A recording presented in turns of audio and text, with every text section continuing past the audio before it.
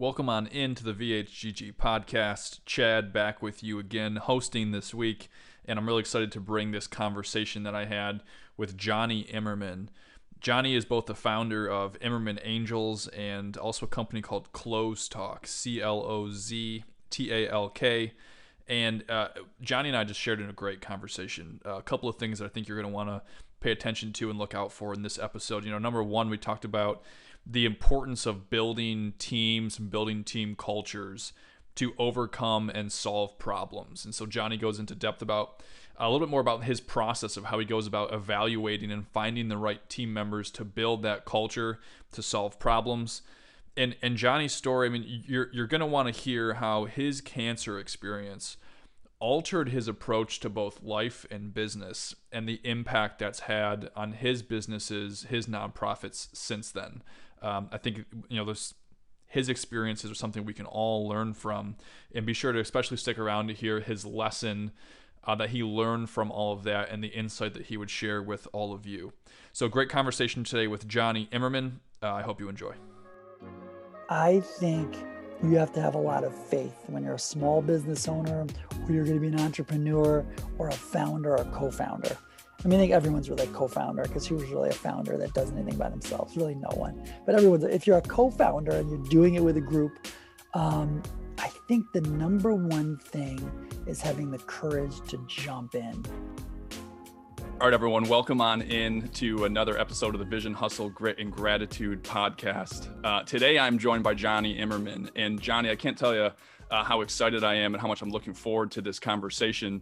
Before we dive into your story a little bit more specifically, I got to tell you, as I did some research behind who you were and what you've done and what you've gone through and what you've accomplished since, the word legacy just kept coming to mind. And I think that the work you've done and the impact that you're making, I keep reflecting on that word legacy. I wanted to start there and ask you, what does that word legacy mean to you or represent to you in what you're trying to accomplish? Well, C. Miles, great to see you. Honored to be here. Great to chat with you. And thank you for your kind words. One thing I'll start with: legacy to me and anything people do is based on your team around you. It takes a team, it takes a group. Everything we've been able to accomplish is because we've surrounded ourselves with people who care, people who are passionate, people who care about others outside of themselves and want to make a positive difference in the community. But legacy to me is sort of a continuum. It's sort of a long-term, over and again. How do we do good, and how do we continuously do good going forward? So I will say we've been in social impact 20 years. It does feel like a long time. Kind of left the corporate world behind about 2000, I don't know what it was, 3 or 4-ish or so. And it's been a great run in the social impact space. But again, everything we've done is done by a team. Imerman Angels itself has just been an amazing group of survivors who care and want to help and want to give back to others. But nothing works unless survivors did care, unless they were willing to give their time and energy. But together, it's amazing how groups can move mountains. It takes a team. And so let's catch up our audience here on talk to us about that transition that you made from being in the corporate space to ultimately ending up in the social impact space. Fill us in a little bit on your background and story. Absolutely. Thank you, C. Miles. I am a very lucky, blessed guy from Detroit area, just like you. And was a couple of years out of Ann Arbor, 26, got diagnosed with pretty advanced cancer, testicular cancer. Didn't even know what testicular cancer was at the time. I was totally oblivious. And I think we need to educate everybody that it's the number one most common young men's cancer in this country. And most people don't know that. Most young guys don't know that. For 20 years of a man's life, 15 years old, 35 years old, for 20 years, the youth It's the number one most likely cancer to get for men. So guys need to check. They need to feel for a bump. You need to go to the doctor once a year. You need to find these things early. We generally save people's lives if you find it early. And if you don't go to the doctor, like me, I didn't go for 5 years. Horrible to say, but it's the truth. I just didn't think I had to because I went to the gym and I hooped with my friends and I thought I ate kind of healthy. So from my junior year in college, from 21 years old, and I didn't sleep that much, and I thought I was, bounced, and I felt great, and I could get by on a little sleep, and you just didn't think about it. And all of a sudden, I had pain in my left testicle that doubled me over. It literally turned on like a light switch. It was a Saturday night. I'm in a bar. I was actually in Ann Arbor with some friends in grad school, a couple of my buddies from high school and law school there, and some other their friends, and 3 guys, 3 girls. We're shooting pool, Saturday night, typical night, nothing out of the ordinary, having some beers. And all of a sudden, the worst pain of my life flipped on like a light switch. And guys like you, C. Miles, and the men out there can relate. And women, take my word for it. It's a very sensitive organ. It felt like out of the blue, in a snap, someone took a knife and stabbed me violently in the left testicle, excruciating pain. I dropped the pool stick. I doubled over. I couldn't even stand up. Of course, my friend said, we'll carry you over our shoulder, take you to the hospital. And like a bullheaded 26-year-old male, I said, guys, I'll figure this out. Don't worry. Which is very stupid, but true. And I waddle out of the bar and I get to my car. Now I can't even touch the pedals of the car because my legs are locked in this sort of fetal baby type position. And I'm starting to cry in pain. I'm like, what do I do? And I finally start to push on my quads, like getting my legs to touch a pedal. It took me minutes. And I finally drove the car, got to the hospital. And then I have a doctor sitting down, crossing his legs, running his hands through his hair, saying, listen, kid, I'm so sorry. You have advanced cancer, it's testicular cancer, and we need to cut this out immediately, and we need to do chemo right away. And my whole world kind of spun in a second. I never thought about it before. I didn't even know really what testicular cancer is or was. And they cut the left testicle out. Then I had to bank sperm. Most of us are going to be sterile. We can't have our own children with the one testicle we do have. So all this happens so quickly. You have to make quick decisions, process quickly. And then immediately had a port that was inserted into my left arm. That's where the chemo would go in. It runs a catheter line to your heart.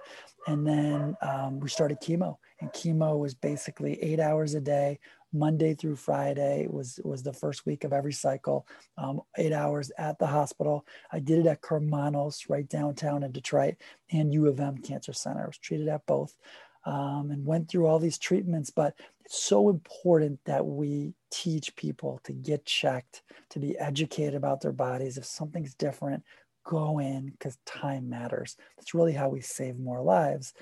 And that's really why we created Imerman Angels. At the end, Imerman Angels is a 501c3 nonprofit, C. Miles, and we created it because a group of survivors and I met at the hospital in Detroit at the very end of 2 years of treatment. We buddied up. We all wanted to give back, and we all agreed, wait, the missing piece, the broken part of this cancer. None of us knew survivors who were young, who beat the same thing right from the beginning. And then how do we be there for those now who are just starting their fight? How do we be mentors? How do we prove to them they can do it, teach them what they need to know, keep them on the right path? And we created Imerman Angels as a one-on-one peer mentor support. So if someone's diagnosed in Detroit with stage 3 colon cancer, we may know someone in New York who beat stage 3 colon cancer, who's your age, who says, been there, done that, beat it. I'll walk you through this whole journey, and I get it. And one-on-one, that's your mentor. Today, we have 12,000 mentors across about 100 countries, every U.S. state. We're the largest group in the world. We're very blessed to be mentors, to give back. So no one fights alone. We have 10 full-time staff, all based in Chicago. They have hearts that you would not believe how big they are. They work 7 days a week, pretty much. They love their jobs. And that's what our mission is, that no one goes through this without knowing someone who's been there, went through it, is doing well, and can walk the walk and speak the talk to say, look, I did it, so can you. Here's how to get there. And Imerman Angels is free. It will always be free. We're always looking to help more people who need help or survivors who want to be those mentors. We have 12,000. We could have 12 million. Anyone out there who has a story, who wants to give back, join the team. Again, the team. It's always worked. because we have a great team who really cares about other people. And so tell me a little bit, Jonny, about, you go through your own personal cancer experience, and a lot of our community tends to be in the business community. Talk to me a little bit of just about, again, you talked about this transition from being in the corporate world to now going into the social impact space. From your own personal mindset, the way that you're approaching business, the way that you're approaching the work that you were doing at the time, talk to me about that transition that your own cancer experience took you through. Absolutely. I worked for a guy named Matt Lester, and I worked in commercial property management and real estate. And he owned, at the time, early 2000s, a bunch of properties, maybe 40 properties, like medical office buildings, multifamily apartments. And I helped him manage it. And it was okay. I mean, it was stimulating in some ways. But once I got sick and went through 2 years of that, I basically woke up. It's very typical, which I've learned later, that survivors afterwards, we make sometimes big rash decisions. Sometimes they work out well, sometimes they don't. But I think it's good to be aware that this is actually a phenomenon, like this does happen. But I didn't really know what I was doing at the time. But I quit my job. I left the corporate world behind. I remember thinking at 28, when I finally was clean, my last surgery, I had 4 tumors behind my kidney, sort of near my spine.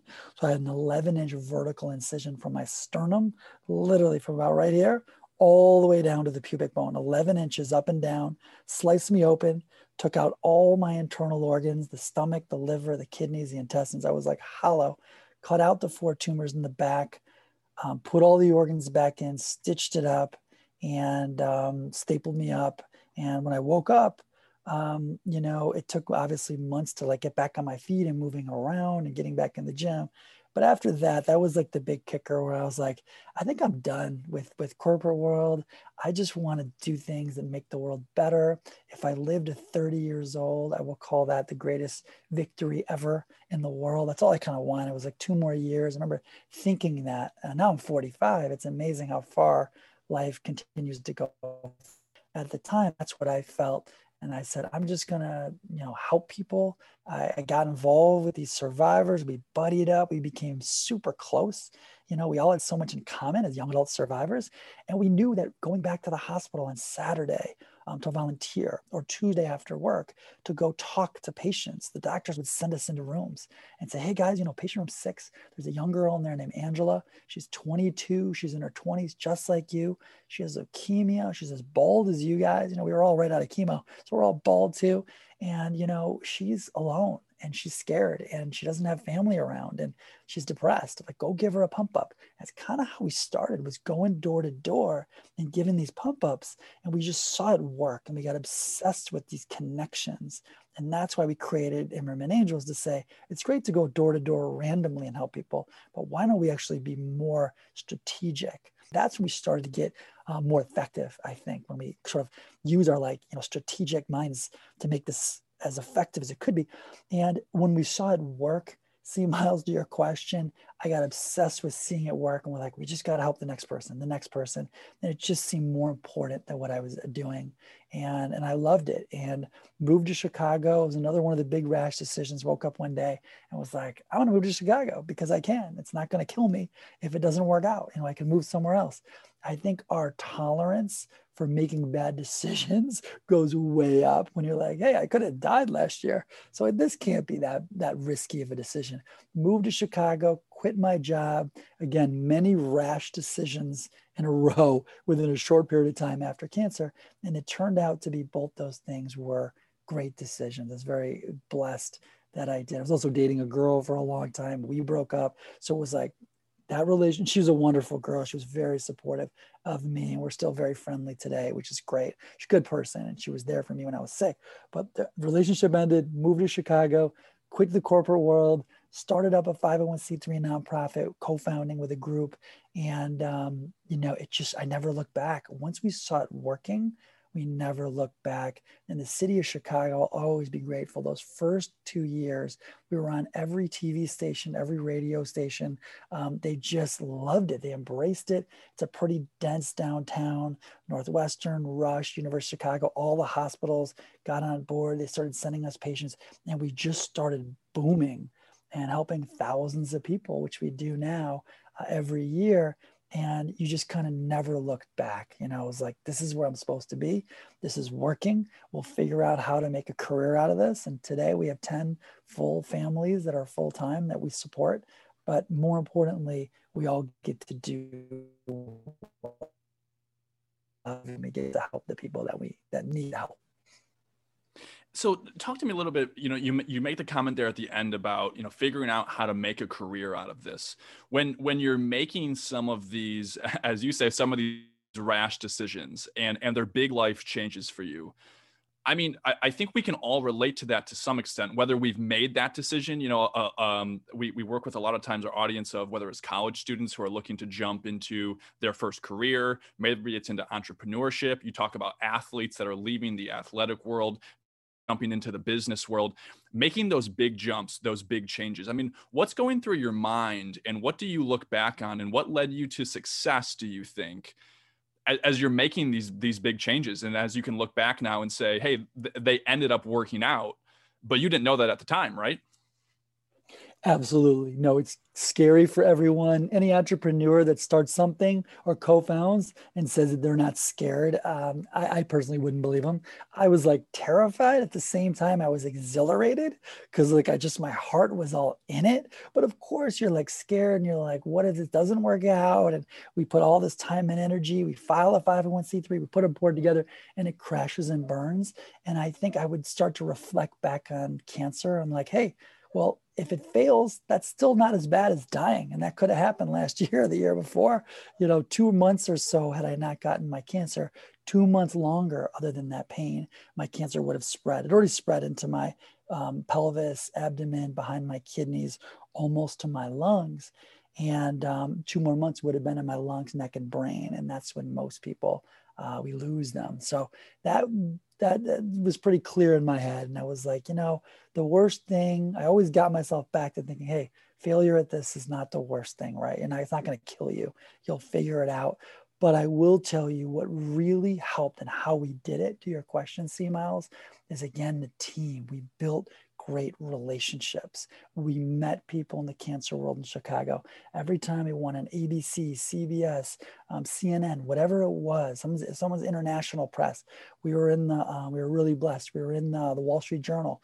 Every time we got stuff like that, the phones would start ringing, emails would start rolling in. Survivors out there said, I want to be a part of this. Like, I have a story. Like, I know it can help the next person. Like, I've been wanting to give back, but there's no system to do it. And it just didn't exist.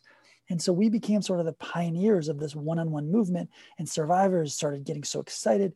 We built great relationships. And every time I met another survivor and they wanted to be a mentor, the purity, the generosity, the passion, I just we have an awesome team. This team is just going to figure it out. And every time we match someone, we also said to ourselves, this is working. If we just keep doing this and we keep matching people and we keep helping them, something good is just going to happen. Let's just not stop. Keep pushing forward, pulling people on this team as much as we can. Imerman Angels now is 1,000 local volunteers just in Chicago. Some are survivors, some are not, but just people who truly want to help.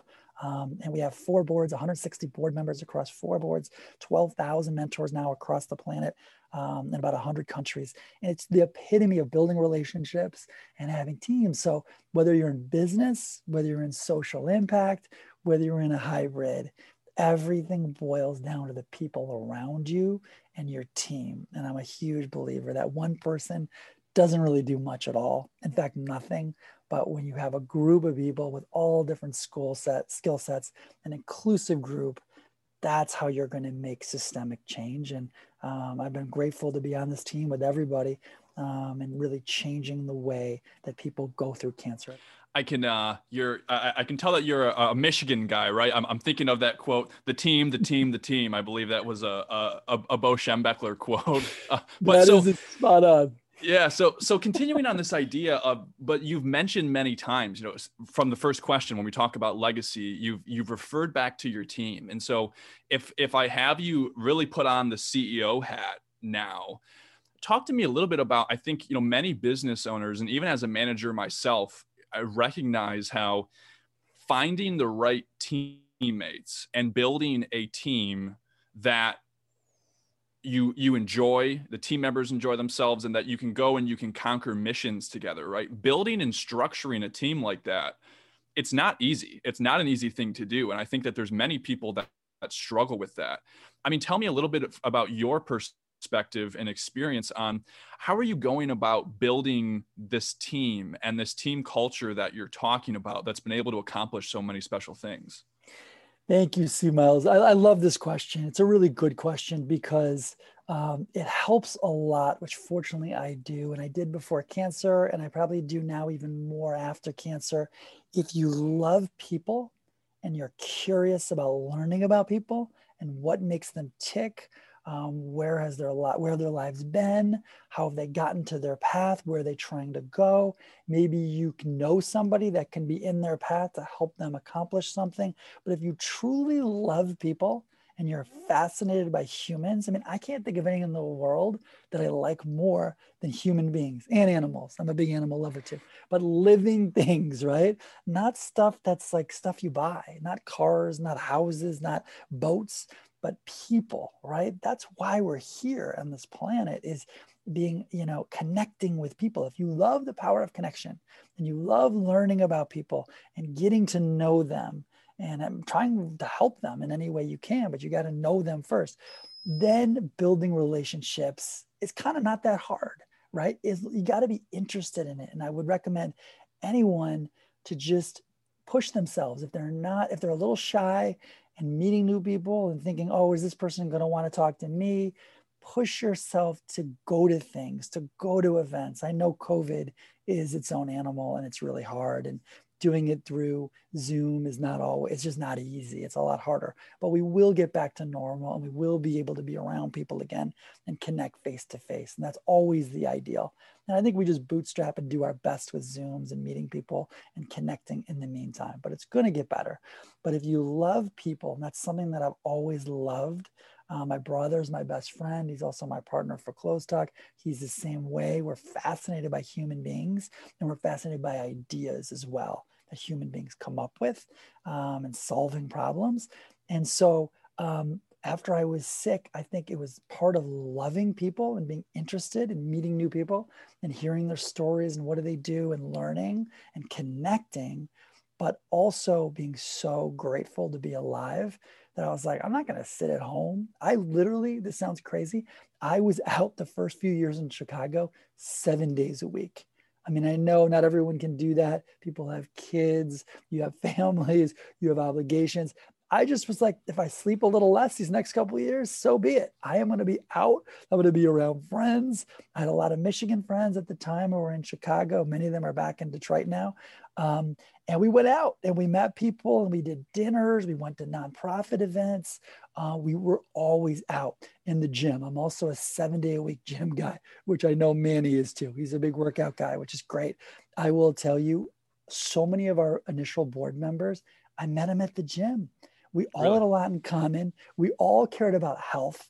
I mean, I don't want to generalize too much, but people that work out a lot and exercise a lot, they generally care about their own health.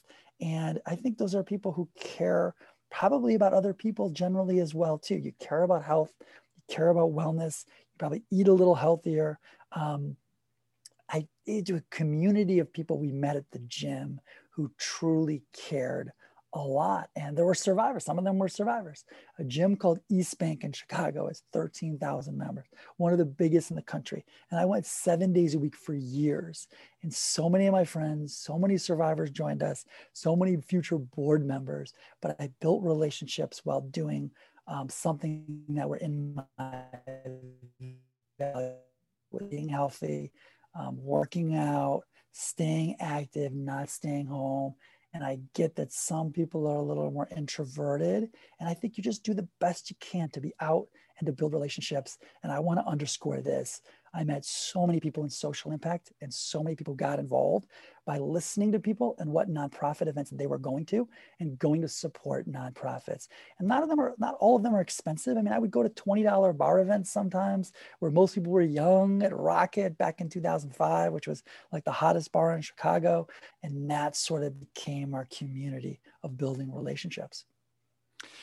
And I think, I think about this idea of, when in my marketing role, and as we talk about portraying brands or your own personal like identity, I think of this idea of being a beacon, I'll often say, right? Where if we can be a beacon of and represent and communicate the things that we value, the things that we are trying to accomplish, the things that we hold dear, when we're a beacon and we're projecting those things, whether it be, like you said, you're going to events and you're meeting people one-on-one.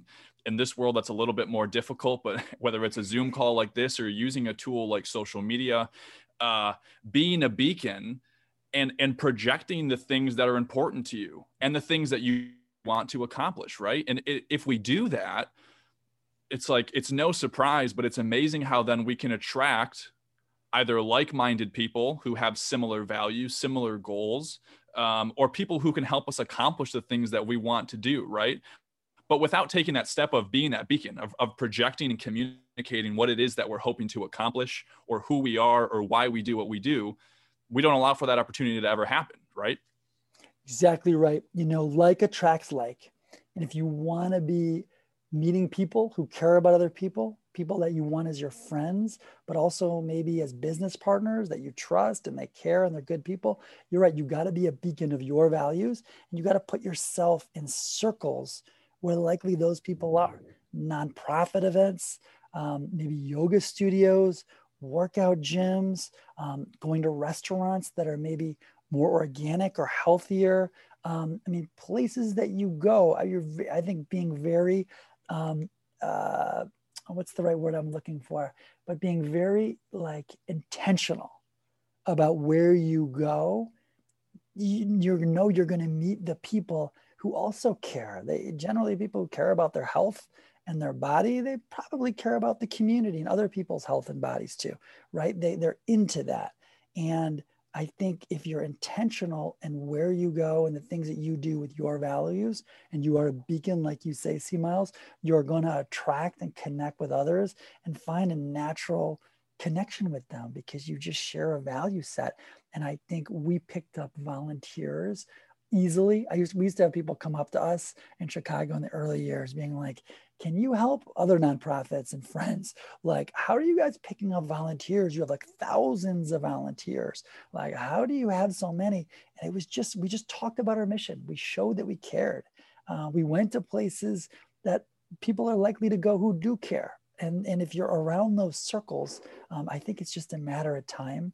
You're going to attract enough of the people to get involved, believe in what you believe in, and help the mission get done. I like that you use the word intentional. One of the things that Manny in our culture will talk about often is the idea of intentional hustle, right? And that this word hustle is kind of this glorified term, but what it really comes down to is being very intentional about, when we say hustle, it's where you're investing your time, your energy, your resources, and being very intentional about that. How are you defining where you should be intentional with your time, your energy, your resources as a business owner? How are you defining where that intention should go? For me, to be straightforward, it's really the values that I have and that I believe in, which is healthy food, healthy mind. I meditate every day. Going to the gym, like healthy body, going on walks, going for a run in Chicago by the lake shore. We have a marathon team at Imerman Angels. It's actually our number one thing that we do in terms of like everything really. It's about a third of our $1.7 million budget are from our 200 plus marathon runners that run the Chicago Marathon for us every year. We have about 40 or 50 in Detroit who run for us. We have another 50 to 60, I'd say, in New York who run for us. And it's become this like group that we just picked up runners. And it's like, I love Imerman Angels. I believe in the cause. I want to run for this. And that's who we are. You know, a lot of survivors, it's not probably any secret. A lot of survivors are out running. They're in the gym. They're eating healthy. I mean, not everyone, but because we've already been sick, we've already been sort of in the hospital, some of us for many years. And now we're so grateful to get a second chance at life. So you want to harness those values. You want to eat healthy. You want to exercise. So you're just around those people. But for me, how we picked up a lot of those people in our team was a lot of us in the beginning, the nucleus had those values of going outside, going for runs, meeting other people in the running community, training maybe with friends, meeting people at the gym who also work out and care about health, and just being around the health-minded people. That seemed to be the place for us that worked the best to build a community and bring these people on board. Yeah, I think that's great. You know, I'm curious as I'm hearing you talk, what's as you look back on this journey of starting something of your own, of building this community with Imerman's Angels, also building Close Talk and building that platform and community. What stands out to you as maybe the greatest lesson that you have learned on this entrepreneurship and leadership journey that you feel like has really impacted you most and might provide some insight to our audience? Absolutely. Thanks for the question. You know, I think you have to have a lot of faith when you're a small business owner or you're going to be an entrepreneur or a founder or co-founder. I mean, I think everyone's really a co-founder because who's really a founder that does anything by themselves? Really no one. But if you're a co-founder and you're doing it with a group, I think the number one thing is having the courage to jump in. And once you do that, it's scary. I get scared every time. We've had 3 startups. One is gone. The first one that we tried, you know, it was 2 years. I learned a lot. It was expensive lessons, well worth it. I wouldn't change it. It gave me more tolerance and less fear to make bad decisions and fail. So you learn every time. And I think every co-founder has at least one failure story. I mean, I don't know anyone that nailed it the first time they ever tried it. So you get over yourself and you're like, hey, you tried it. And now you pick yourself back up and you try again. Imerman Angels, our second one, is still going. We have 10 full-time staff, but we had to have the faith to jump in and say, we're going to figure this out because we know the world needs it. And we know we love providing these friendships for people with cancer. We see it work. People that we help tell us it works. We know we have a model that works. Let's figure it out as we go. The third one, back to the word faith, is Close Talk, which we launched in 2017, 2018, directly from what we learned about branding Imerman Angels. So in the beginning of Imerman Angels, we thought we had a good idea. We saw it working in a very small scale. And we learned that we had to reach more survivors. We only had a couple dozen survivors, but we know there are millions out there. And you're a marketing guy, C. Miles. We had a marketing problem, a branding problem. Like no one knew who we were.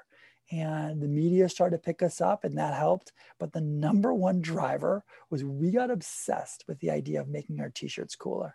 We're like, we're going to make cool t-shirts. We're going to make them quality. You got all these $2 5K t-shirts these nonprofit makes. No one wears them. They end up in the landfill. Like it's a broken model. And we were broken for a long time. It took us years to figure it out. We tried every color for our t-shirts, every graphic design you can imagine. It was like an advertisement, taglines, mission statement, URL, company sponsors in the back. Nobody wants those. And what we learned was the simple, most obvious thing that we overlooked. That's all people wanted. And it literally was something just like this. Imerman Angels logo, a little smaller than the typical, a little more casual, black and white, no tagline, no mission statement, doesn't tell you everything, but it tells you enough to spark curiosity. Well, what is that? And that's what we learn is where the magic happens. And of course, we put it on a very high quality t-shirt. We use Next Level brand out of LA, an American brand, also a very socially responsible brand, which matters to us too. And what people started to do in Chicago were like, that's a cool shirt. It's quality. And I love what it stands for. And I'll rock it at the gym 3 days this week. I'll rock it at WeWork while I'm working, walking my dog, going on for a run, concert, Sox game, Cubs game. And the more our friends, like an ambassador, rocked our logo, people started to recognize and ask, like, who are the Angels? Like, what's Imerman Angels? And the word got out and more survivors joined us. We started recruiting thousands and helping thousands. This like drove our awareness. And at a certain point, C Miles, we said, okay, let's hire someone to run Imerman Angels, which Stephanie's awesome. She's a lot more talented, better operator than I am. She runs our organization, and let's go create again. But it's the faith that along the way with Imerman Angels, we're going to see something else that inspires us that we didn't know from the start and get obsessed with it and say, we can scale that same t-shirt model and what brands, the template, colors, black and white, simple. We can use that same model to help all nonprofits. And we want it to be zero investment, free for them. They don't have to build any tech. They don't have to figure out what are the right brands. They don't have to buy in bulk. We're going to do it made to order, drop ship. We're going to help get their logo on more bodies, make it cooler for them, because we know nonprofits struggle. They all do. Marketing's not their jam. Mission is, and they should focus on mission. So we created Closed Talk. We have 285-ish nonprofits so far. We're always looking for more nonprofits that are great. And we build them a free Shopify store and design their apparel for them with their logo. But our brands, 17 items from hats to yoga pants to t-shirts to track jackets, they're all made on demand. We drop ship them one off. They're all under one place. So think of closetalk.com, CLOZ talk.com as a national vetted directory where you can trust the nonprofits. We know all of them. They're all 501Cs, registered with the federal government. The books are clean. My brother, my partner, my best friend, also a lawyer by background. We go through everything so people can trust. And you can search and click by category like animal nonprofits, arts and culture, helping the homeless, whatever you want. You can click through and you can learn about great missions, but you also can shop on their page and buy their single hat or a single t-shirt to say, I want to rep them. Like, I want to be a brand ambassador. I'm a volunteer, a brand volunteer if I rock their logo. And we make them one-off, drop ship it. And ultimately, when we become profitable, we're not profitable yet, but we're doubling sales every year. We're getting closer. And once we're profitable, then 20% of our net profits, we start donating back to the causes on top of getting their swag on more people, which grows their brand. And our big idea is we're going to go to companies soon to sponsor the causes in our network. So we'll go to a Google, a Walgreens, a Deloitte, places we already have relationships. And we say, hey guys, why don't you buy one t-shirt for $20 for every one of your employees, your most important resource. Every employee at Google, let's say, gets to go onto our site, read about all these great missions, get inspired, all different, find the one meaningful to them, pick that cause to rep it. We make them the shirt. And then once a month at the Google office, it's Foundation Friday. Everyone's rocking their favorite nonprofit shirt, all different ones.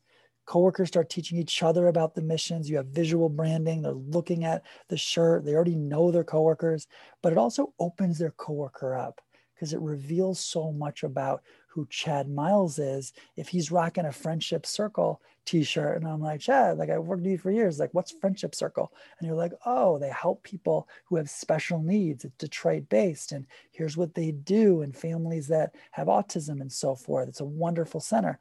But it tells me about Chad Miles because maybe there's someone you know or in your family who has special needs, that why you would pick that cause. So it opens up coworkers to connect at a deeper level, which adds a better culture in the office, a more compassionate culture, and ultimately a more productive company.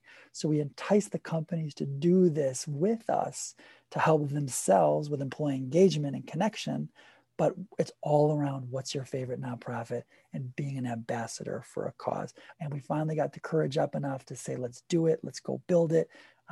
It's been a great journey. It's hard every day. We make mistakes every day. We learn, but we are relentless and we won't give up. And we're going to figure out basically how to make it mainstream, that rocking the nonprofit logo on your chest should be as common as seeing a Lions t-shirt or seeing Dallas Cowboys or Pistons. If we can make it cool and hip, if it's quality to rock a nonprofit logo, you're going to spark conversations. You're going to meet new people and you're going to spread love and good and what these things do. And that's what causes need. They need branding. They need to get the voice out. People will help them if more people know who they are.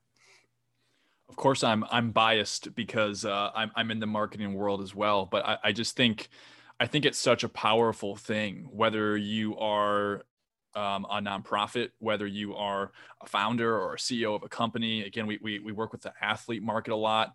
The way that you're able to communicate your idea or share your story is so important, because you could have the greatest cause, the greatest product, the greatest story even, but if you can't effectively communicate that with other people, if the best stories go untold, then the world doesn't get to receive the impact that could have been, right? That marketing piece, I think, it's so important for any idea.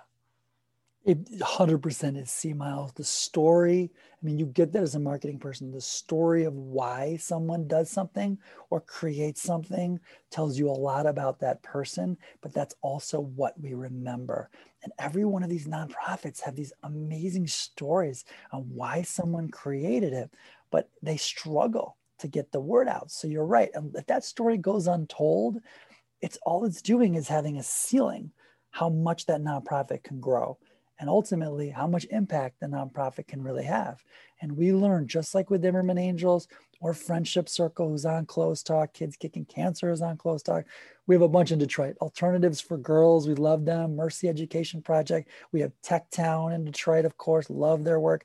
But unless more people know what these people do and the stories of what they do and why it matters, all we're going to do is limit and bottleneck the impact they have. And if people are educated what's out there and the story reaches them, there's enough people, I truly believe this in my heart, there's enough people who are predisposed to loving them who will get involved, but the message has to reach them in order to spark something, to get them involved. And maybe it's on their board, maybe it's volunteering, maybe it's just writing a check and being a donor. But that's what the causes need. If we can take their people who know them from X to 2X to 3X, and you grow the base of awareness and you market them, that's how they will grow. That's how the world becomes a better place, through positive impact. So I think there's so much value in the work that you're doing, especially through Close Talk. And I think that the impact that can have on so many nonprofits is going to be phenomenal. Jonny, as we wrap up today, where can people learn more about you, your story? Where can they connect with some of the things that you're working on and some of the businesses that you're leading? Thank you so much. Close Talk, CLOZ, talk.com is our website. Anyone can go there. Everything is done online. We make them on demand, drop ship. So anyone wants to support their favorite cause, you have hundreds to choose from all over the US. And if you know more nonprofits as well that you think we should help, it's zero investment for them. We designed it so they don't have to pay anything. We do all the tech, logistics, distribution. They have no skin in the game, so we can just help them without risking any of their donor dollars or time. So please send any nonprofits to us. And on the Imerman Angels side, if you know anyone touched by cancer who needs help, please send them to us. If you know survivors, family members who want to be mentors, ImermanAngels.org. IMERMAN, angels.org. I know that name is hard. If you forget that, you can Google one-on-one cancer support, and Google gives us a grant of $10,000 in credits. So those are keywords that we don't actually pay for. They're credits. So we own really one-on-one cancer support. We use all our credits to get that. So if anyone forgets the name, one-on-one cancer support, boom, we're going to pop up #1 in the world. Jonny, thank you for sharing your story, sharing some of your insights, some of your lessons. I think so many great takeaways, both for me and for our audience today. So very grateful for your time, and thanks for being with us today. C. Miles, you're a great interviewer, great questions. Pleasure to meet you and get to know you better today. And keep up the good work you guys are doing, man. Any ways we can be helpful, please let me know. Thank you. Be well, all right? You too, brother. Take care.